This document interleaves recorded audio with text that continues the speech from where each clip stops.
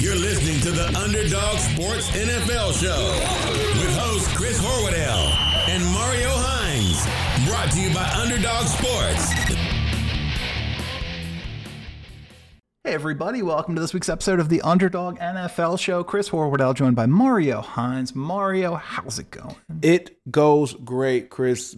Best weekend of football I've ever experienced. Oh my God, crazy. Residue still stands, man. It created a lot of football fans, probably youth, like now love the sport as the best sport they've ever seen and will ever hopefully take part of. Yeah, and okay. I want to talk about this is really interesting. You just opened up a line of conversation that I hadn't considered. We're going to talk about everything. We got the conference championship games this weekend. I've got BovadaSportsbook.com open in front of me. We're going to look at the lines for the conference championship games. They've got some specials, some projected lines for what the Super Bowl matchups could look like. I want to talk about those too. But before we get into all that, and before we get into how magical the divisional round was, because God damn it was. You talked about hope. You said hopefully they get into it. Hopefully they play. What are your thoughts on when kids should start playing tackle football? Ooh, that's a good one. But I'm gonna use my own experience as a confirmation for my thoughts on this. In the day of 7v7 football being, at this point, a spectacle, AAU basketball, it's legit. So you're going to get your reps. You're going to get development on anything outside of the trenches. And now they've even got lineman challenges and stuff where you can get technically sound. So boom, you're getting your skill development. So you don't need to beat up the body and you can start gaining muscle memory for the tackle. I would say 7th grade, maybe 6th if you are.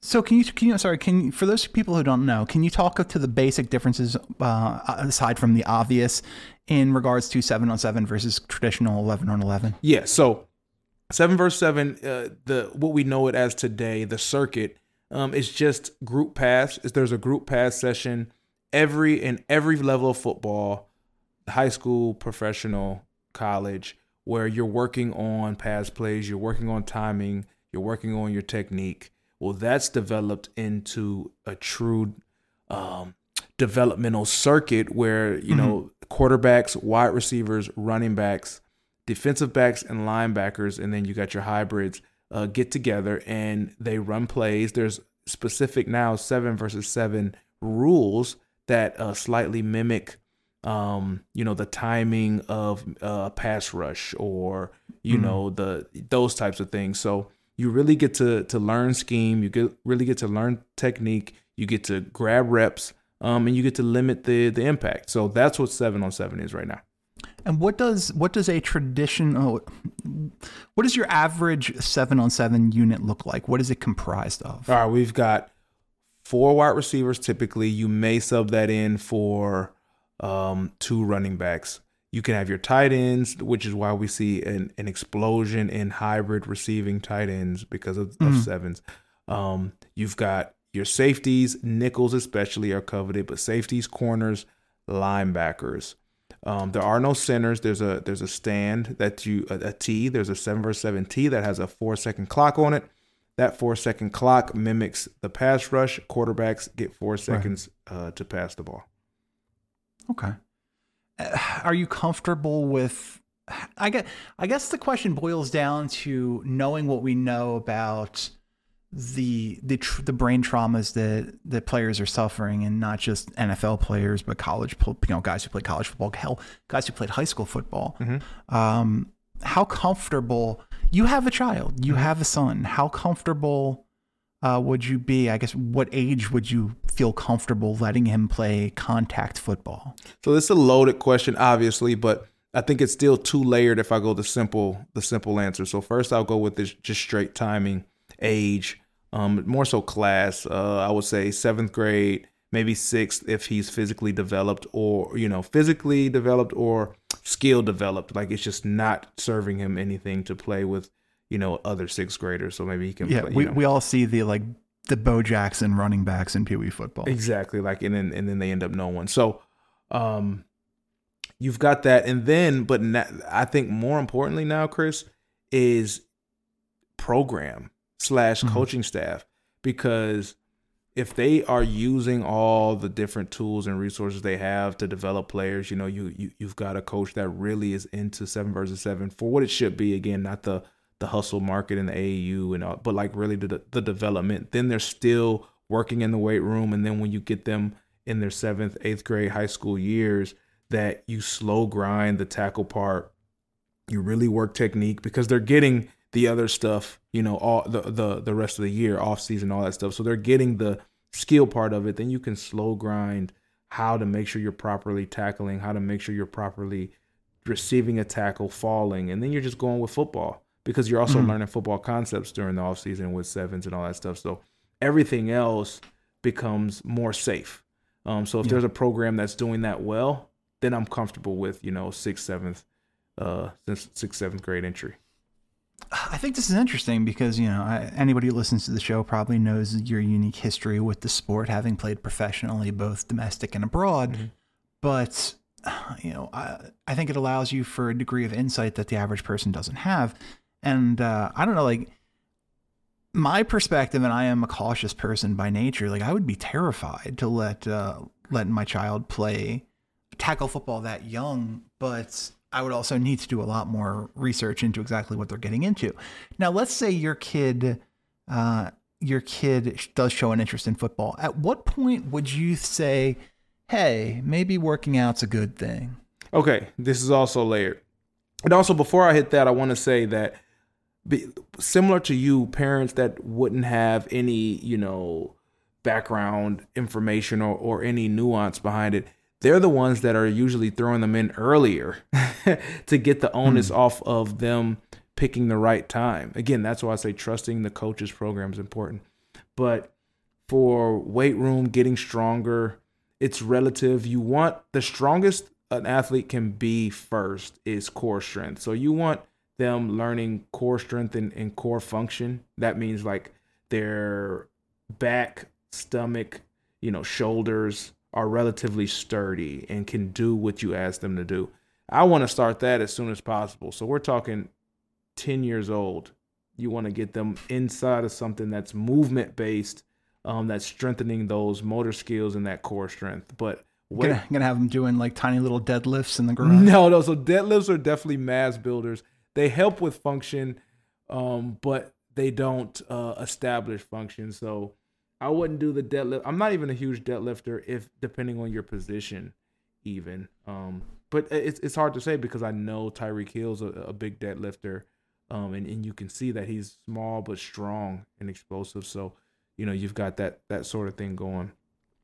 So 10 years old, we're working on the core. There we go. 10 years old, basic movements, push-ups, not even sit-ups, more so just core stuff. Planking, a lot of functional running, jumping, landing, things that'll strengthen all that stuff. I always thought push-ups were weird. Like okay, but because just like bench presses, there's different difficulty levels for people based upon arm length. Mm-hmm. And I am someone I'm a reasonably strong person, but I also happen to have giant gorilla arms. Yeah. So I've always had a hard time with push-ups and any sort of weight on a bench press, just because I have weirdly long arms. Now, if I had short little stubby arms, it's a lot easier. Absolutely. And it's interesting you say that, because again, it goes back to who's training, who's coaching you. Some people would just say too bad, but all exercises aren't created equal. For a long-armed, corners, DBs, linemen, and then there are some linemen whose arms are longer than other linemen. But bench press won't get you the thing that you want it to get out of you. So you do other supplemental push exercises you want that. There's a certain area where the power comes from, and doing a push-up would over-fatigue that, and you wouldn't even get it. But most coaches would just say, get down there and we'll be here all night until you give me my 10 push-ups, Chris. I did not enjoy that kind of stuff back in the old high school days. Yeah. We'll be here all night. Yeah, like for real, we're gonna be here all night. Like I hope you guys don't have plans because we're not going anywhere. You should probably get some shots up in the corner. At least make this work for everybody. Exactly. That's just me, and I'm a coward. No, I thought that's interesting. I'm glad we got into that because you do have a unique perspective there, and it's such a divisive topic. It is, and I don't stand anywhere in terms of the right decision or wrong decision. I would be sad if the sport deteriorated and no one wanted to do it, but I would also simultaneously understand completely. It's weird that technology hasn't caught up to this problem. It is weird, almost conspiracy weird, but I don't know if I could go that far. Because it does feel like, I know we saw like the crazy Martian helmets in baseball for a while that were kind of popular. But it is weird that we haven't seen, and I know there's been, helmet technology has obviously improved since the days of like Dick Butkus and so forth. Right. When they're like, we wear a helmet, don't wear a helmet, whatever. But it's weird that it hasn't gotten to that point. I feel like this, it's easy for me to say I feel like it shouldn't be that hard to fix this problem. Right. But that comes from someone who doesn't have to fix it. But from the outside, it does feel like this is a fixable problem. Like add, more, I don't know, throw some cushioning in there and it's all good. It's weird because two things are happening that I've noticed. And one company who I won't shout out until they, I love you, but I don't love you that much. They're doing a really good job of understanding what's actually happening real time. They're actually in the 7-for-7 market and in the tackle market. But what I've seen mostly is they're trying to rule change the things out of the game, which is the wrong aspect of doing it, I think. Yeah. And then the helmet thing that's going on is they're making lighter, less they absorb impact, but you're also creating quicker missiles. So so you're saving one thing but adding to another thing, and I think there's got to be something where it's like, where are the key points of impact based on how the sport is played, not necessarily trying to stop people from being as fast as they are. That's kind of what we're doing with the rule thing, and then also giving them equipment that makes them faster. Every single thing that we're doing with clothes, with jerseys, with cleats is making players faster, and also weight training. Yeah, well, yeah, it is.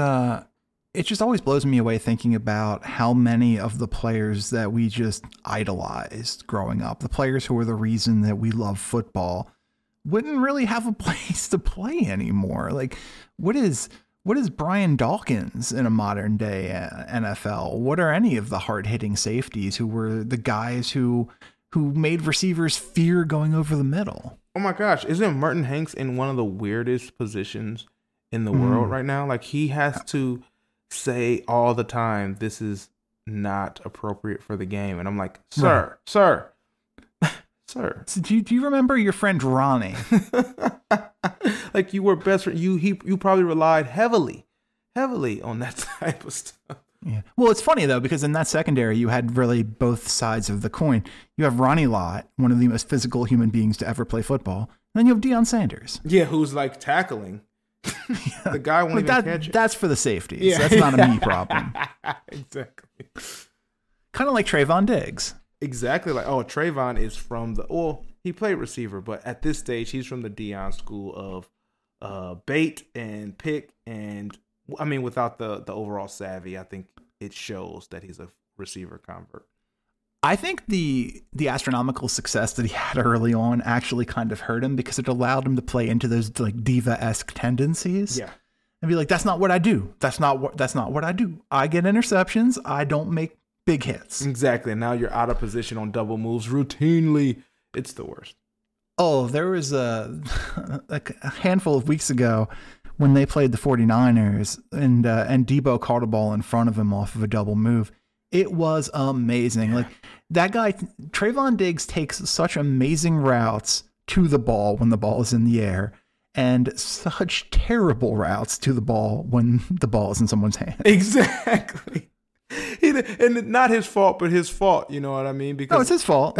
he's definitely not paying attention. If in practice they're doing it, you have to work your angles. He is not paying attention in practice when they're working tackling angles. There's no way. Yeah, that is not a straight line, sir. Yeah. There are detours there. I think you stopped at a rest stop at one point.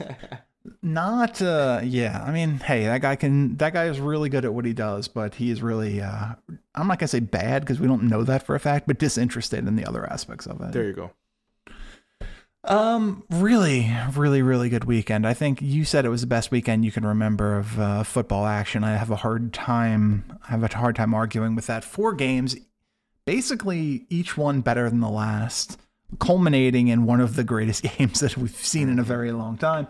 Let's talk about the earlier games first, though, because man, some really, really interesting storylines are potentially playing out for the immediate future of the National Football League, and we go to those games on. Well, first of all, you have the Bengals beating the Titans on a field goal, and Evan McPherson becoming the first player in NFL history to have 4 field goals in 2 different games in a single playoffs. And by the way, Evan McPherson has played in 2 games in his career. He's a rookie. There you go. Like, he literally perfect. He's never kicked less than 4 field goals in a playoff game. Absolutely amazing. But then we get to the 49ers-Packers game, man.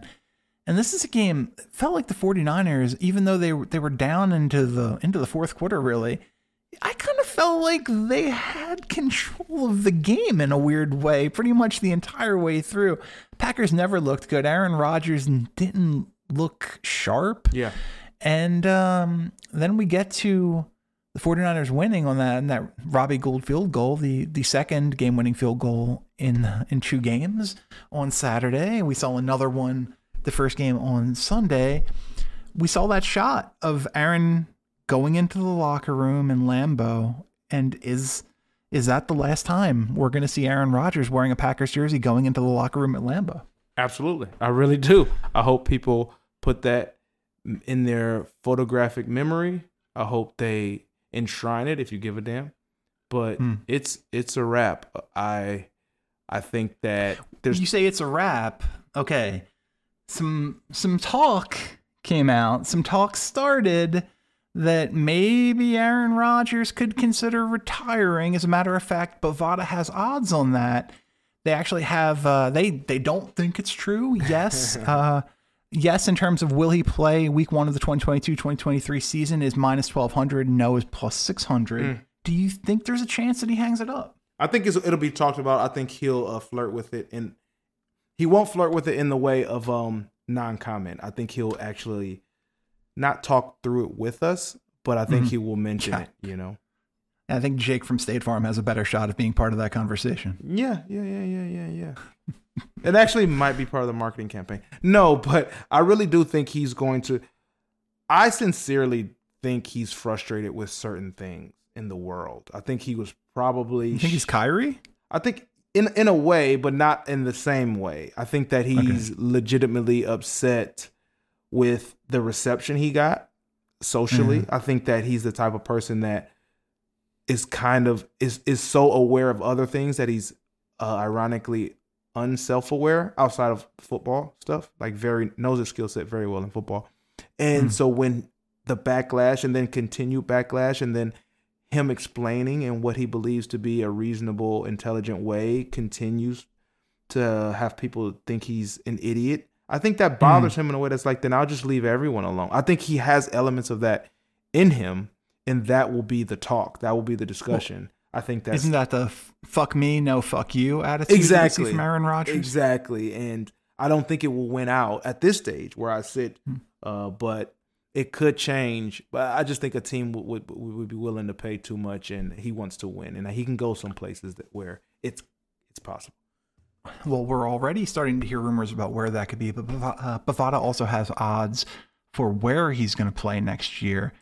The Green Bay Packers are the default favorites at plus 160, followed very closely by the Denver Broncos at plus 210, the Pittsburgh Steelers at plus 400, the Dolphins at plus 6. Philadelphia Eagles at plus 800, the Browns plus 950, Raiders plus 1100, and the Nolan Saints at plus 1500. I mean, Saints is new. I got to check the temperature on them.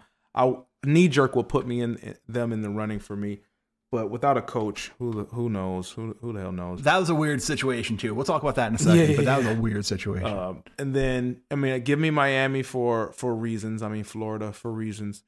I mean, Denver makes sense. It's a place quarterbacks want to be. I think that I'm printing those Aaron Rodgers Broncos jerseys already. I mean, if you think about what he likes to create and the skill sets he likes to bring in for his core, it's ready made.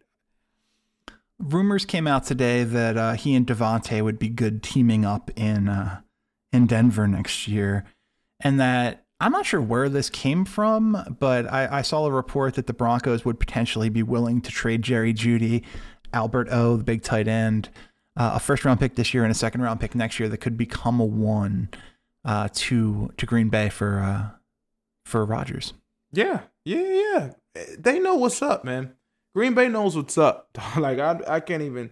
They know what's up. I want Jeudy out anyways. One, because I'm tired of not being able to watch him. I think. I mean, I don't think Jordan Love's the answer for his career. No, I don't. But it's not a thing where it'll get blocked. It's not a thing. Denver, print them out, like you said. Print those damn jerseys out because I can see it. I can even smell it mile high. Well, the other really interesting story from this past weekend, the other potential last dance, as it were, we started hearing rumors that maybe Tom Brady's ready to go. And we don't really hear that from Tom. Tom's always been I want to keep playing. Let's go. I'm going to play till I'm 112 years old. We started hearing rumors that maybe he's ready to hang it up. Bovada has odds on that. Will Tom Brady play week 1 of the 2022-2023 NFL season? No is plus 185. Yes, minus 280. So, it's leaning in that yes direction, but it is certainly pretty close. Yeah, which is not a word. Yeah, it can be colloquialism. But man, look, I also think that Tom is considering it in a way that we could not factor in. I think he's like, it's one of those, man, the game done changed, dog. Like. This whole AB thing, and it's like I can't control all the elements, and the outcome keeps shifting on me, and I don't, I think that's a real decision he has to sit with. I don't even think he loves Bruce Arians, so there's a bunch of different reasons why I think he will legitimately say, "Hell to the no, the football continue," but I don't think he will ever be able to sleep at night until he physically can't do it. Well, I think it's interesting, and whether or not these two things are inextricably linked in any way, I don't know. But TMZ, because of course it was TMZ, asked Rob Gronkowski what he was going to do for next year. And Gronk said, look, if you make a decision right now, I'm going to retire. I believe Gronk at all times when it comes to not playing and leveraging playing versus not playing. I believe him every single time. He does not. He's a wrestling character in that sense. He's still only 32. That's nuts, man. He's had so much success. Yeah, he was WWE 24/7 champion or whatever the hell it's called. That's the success we're talking about. No, man, I believe him. He goes where Tom goes anyway. So it's not even, until we're for sure about Tom, then we're not for sure about Gronk. Yeah, here you go. If they're like, Rob, you've got to decide right now, right this second, if you're playing next year, I would say no right now. It's 2 days after the season. I'd be like, no, I'm not playing. You've got to give it some time. You've got to rest. I would say I'll see how everything goes, how everything plays out. So, yeah. I mean, very clear that there's a Tom Brady lean to that statement. But, boy, that would hurt. I know Gronk isn't the Gronk of old, but the guy still is money in the red zone. Hell yeah. It would be difficult to lose he and Tom Brady in one off season. Yeah, I mean the window for the Bucs seemed, relatively small. It got wider once we saw the TB12 effect. Yeah. And now it's like, I mean, like I said, other forces are at play, other personalities and shit. It's hard. And then injuries, all that stuff happened. It would hurt, and then the NFC would just be what it needs to be again. And the Lions can win the North. I want to get your take on this too. I've got the coaching stuff up in front of me. We're talking about Sean Payton, but the Vikings, well, and I guess the Bears as well. The Bears hired Ryan Poles as their general manager, and the Vikings just hired Kwesi Adolfo-Mensah from the Cleveland Browns, 2 minority hires.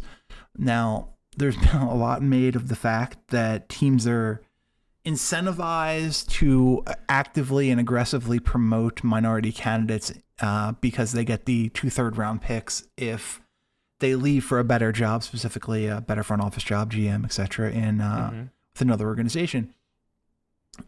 How do you feel about having to reward teams for promoting minorities?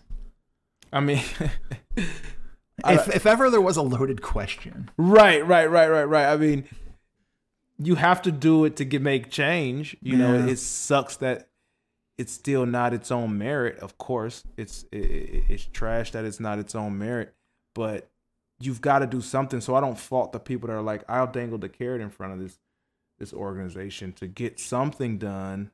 Now, I can't continue to peel back the layers of if they're sincere and who's sincere and what's there.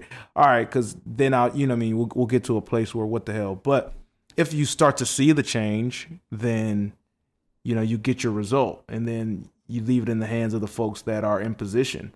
Yeah. Once that change happens, to maintain that change. So, I try not to get too deep into like the hearts of people. If their hearts are moved enough to make you have to incentivize it, and if your heart's moved enough to take the incentive to do it, and then it actually gets you a minority hired, and in 4 years, hopefully it's eliminated, because I don't want to keep thinking about how it sucks that you have to keep doing it. Yeah.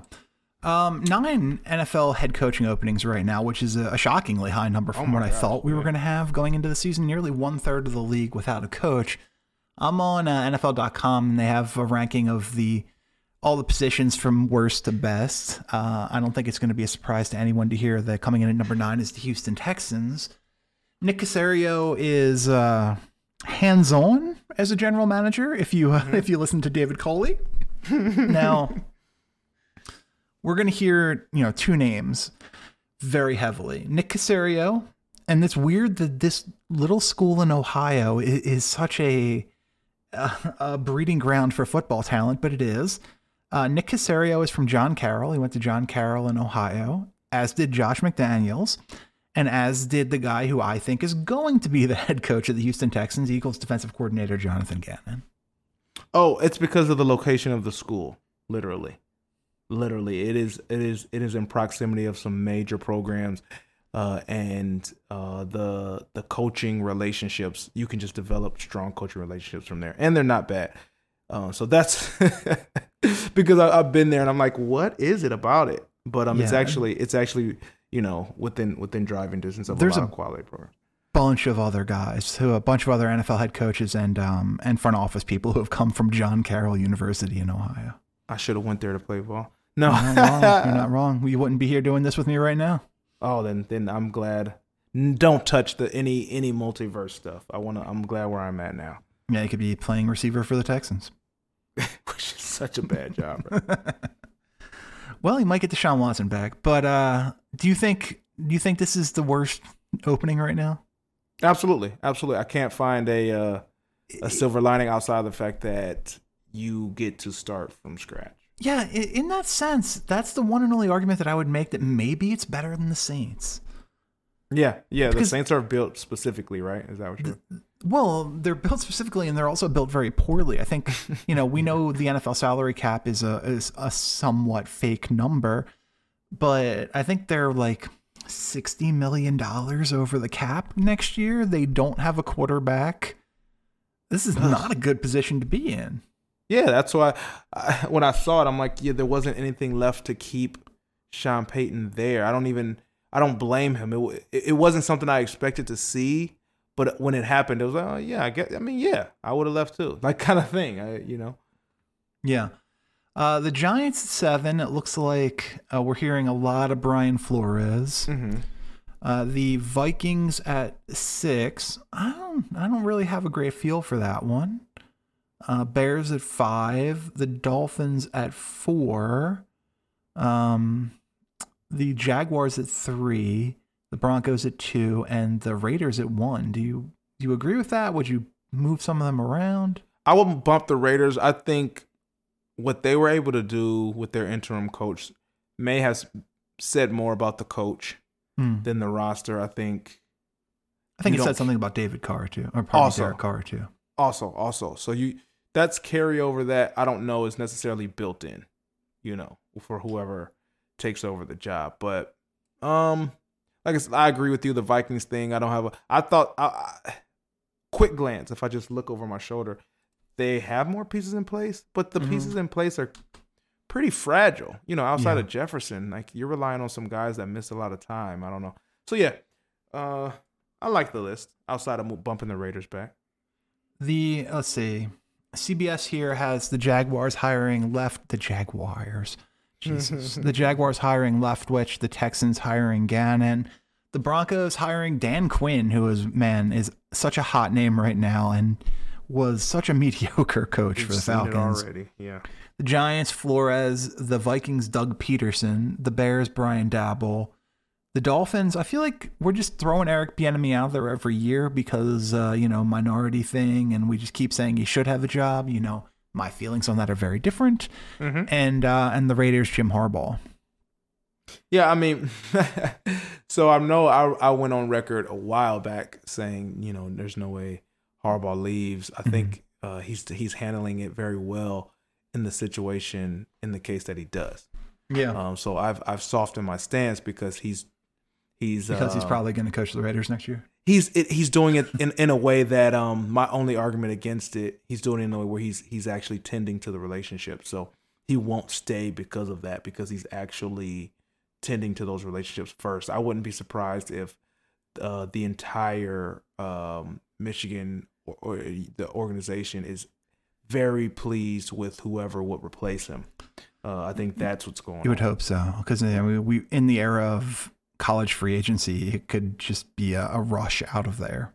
Yeah, exactly. So I think he's doing right by the school and the players right now. I really do.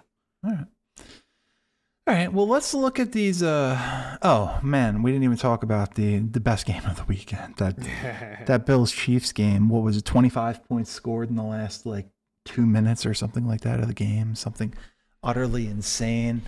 I know this is a really broad and kind of nebulous question, but give me your thoughts on it.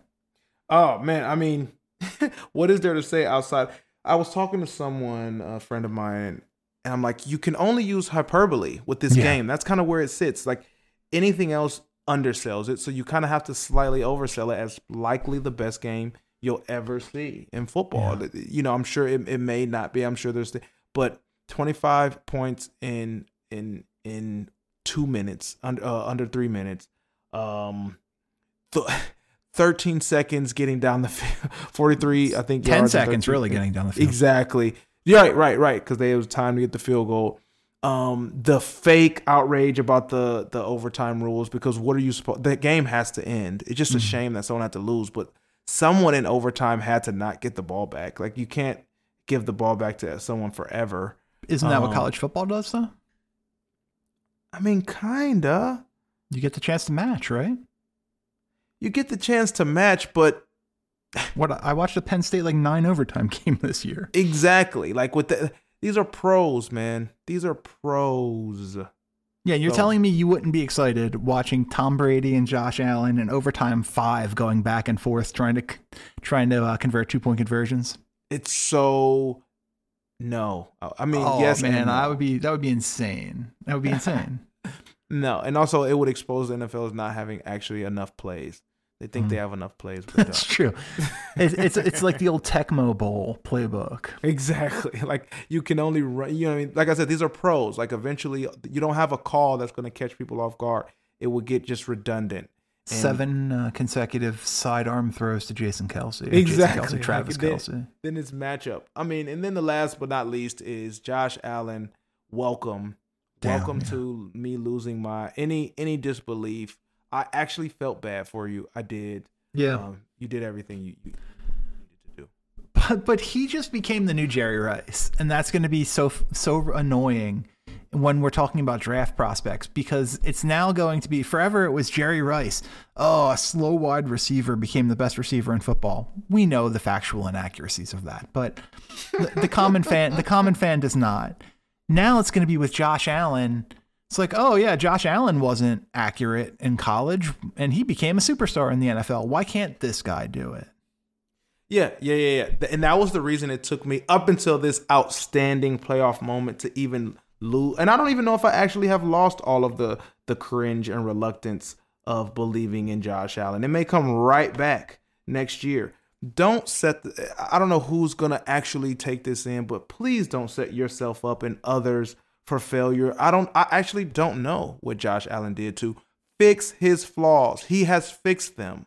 This is not being covered up. This is not a prospect who you're expecting to mature and then finally does. Like, this is something completely different, and it's a one-off. Do not do it. Well, I've compared him to Kawhi Leonard. It's the Kawhi Leonard evolutionary leap that guys just don't take in sports very often. You don't go from being pretty good to an absolute best in the game superstar in the court while correcting your most major flaws over the course of a summer. It doesn't tend to happen, and it doesn't.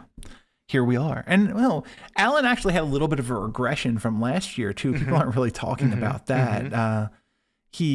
His completion percentage dropped from 69% to 63%, which I think is a little more realistic where he's going to sit.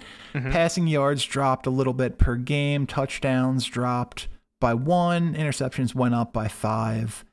But, I mean, still MVP-ish numbers. Yeah. And like you said, it balanced out.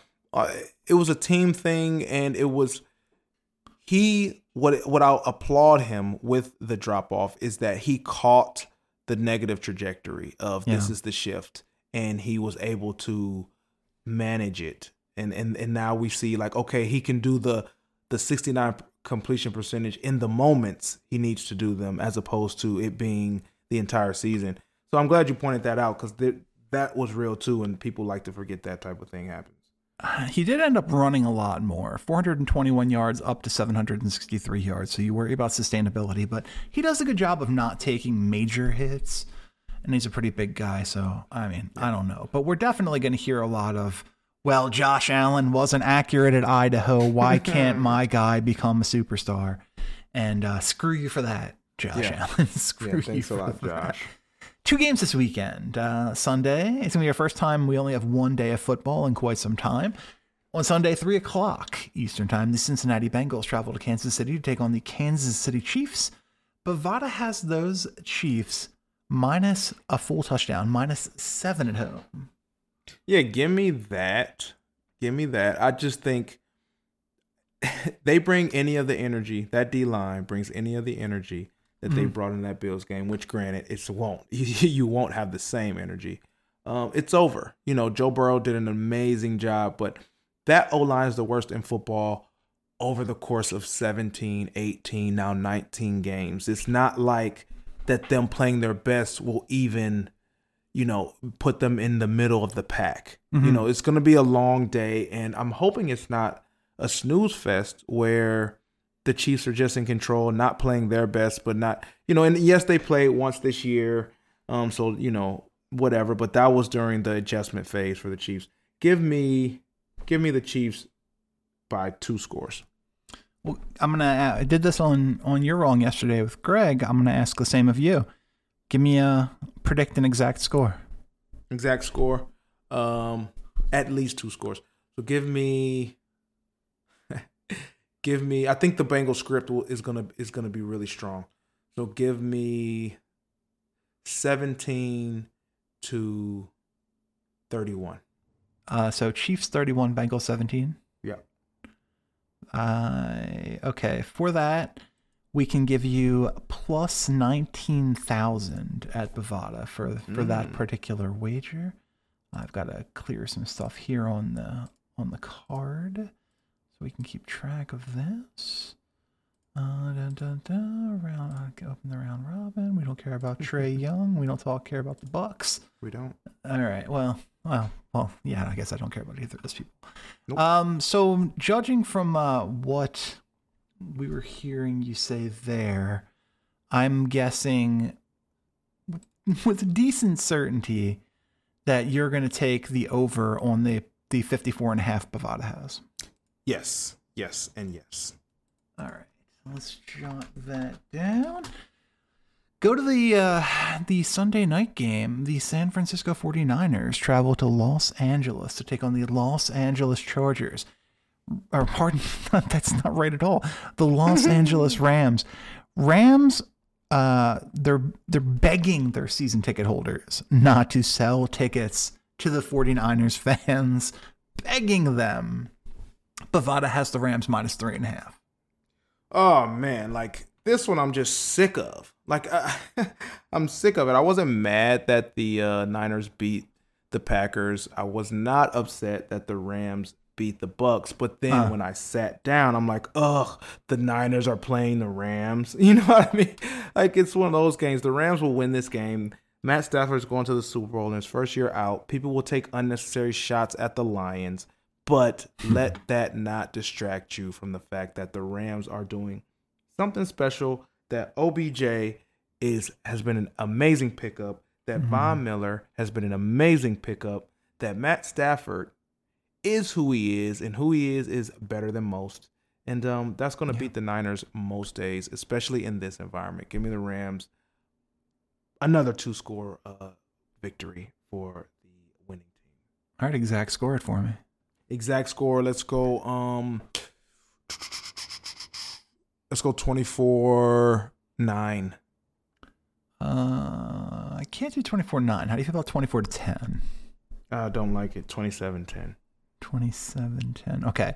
27-10 at Bovada, I can give you plus 20,000. Another plus 20,000. This is, my goodness, this is where the value is. These exact scores. I know they're extraordinarily difficult to hit, but like this is real. It's real and it's dumb. Our 2-pick parlay right now, Mario Hines. You know, this is insane. Our 2-pick parlay, you get these 2 games right, you bet $100, you win $3.8 million. Give me my money now. That's what I would say. Yeah, you're sitting plus 3,839,000 at Bovada for this 2-pick parlay. I'm a genius. I'm a genius with picking teams. So like to put that in perspective, $1 wins $38,000. Doesn't that make sense to you? $1, a $1 wager wins $38,000 if these 2 scores hit. Let's. I mean, what do I lose though? You would lose $1. See, it's pretty easy. Do you see where I'm at with it? Don't talk about what you would win. What would you lose? $1, 100 cents. Come on, guys and gents and aliens, if you're listening. But apparently not ladies. Jesus, way to be inclusive. Did I say gents again? He said guys and gents. Gosh. Wow, I'm just Freudian. No. Nobody hears this. Your blatant sexism. No, actually, I have noticed socially and anecdotally that parlays are on the rise in the female community, in the woman community as well. So please listen to me for once. No, I'm joking. But everyone run this bet. But everybody for real, listen to him for once. And actually, I'm glad we're getting this in here at the 43-minute mark. Listen to my upcoming show. We often talk about the great show that you do, Praise the Phrase. I've got another show coming out next Friday called In Pursuit of a Parlay, Unimaginable Riches Through Impractical Odds, where I'm going to go in and every week we're gonna find my favorite 7-team, 8-team parlay, and we're gonna see if we can make everybody just filthy rich. Oh my gosh, man! I cannot wait for that, bro. I cannot wait for that, man. That's so fun. Damn, and I'm gonna get rich too, also. Well, I mean, you can just do your own picks to get rich. You could do that every week, but it doesn't. No, hurt it's unethical now. Now the ethics kick in for me. So now you can take advantage of the white man. We just talked about the Rooney Rule. No, we're never. Yeah, so like $10 will win me. $10. I'm gonna try and put down $10-20 a week. See if we can win us like $250,000. That's it, man. Can't wait to listen though. Seriously. Yeah, I'm gonna have. We're thinking about the format right now, whether or not it's just gonna be me or there's gonna be guests or what. But it's gonna be fun. We're talking about, by we I mean I'm talking about. We're gonna do it on Twitch. We're gonna do it on Facebook Live. All the stuff will be broadcast live as I go through it, and you guys can come interact, give me your thoughts, call me an idiot, all that good stuff. Oh yeah, I'll be there with my idiot sign ready. Thanks, buddy. It's your support that means the world to me. I love you so much. We got your pick here, 27-10. Mm-hmm. So that tends to make me believe that you would lean more towards the under in this particular game. Bovada has the over-under at 46. Yeah, I'm definitely going under. The Niners are bringing nothing to the table offensively. I'm telling you, man. I can't believe we have to watch it. If you would please show some candor on this podcast, I would appreciate it. Constantly masking your true thoughts. Cool. Well, I don't think there's any chance that this weekend's going to be as good as last weekend. I don't even know how you would do that. Mm-hmm. But here's hoping for 2 competitive games. I think we're probably going to get 0 competitive games. Mm-hmm.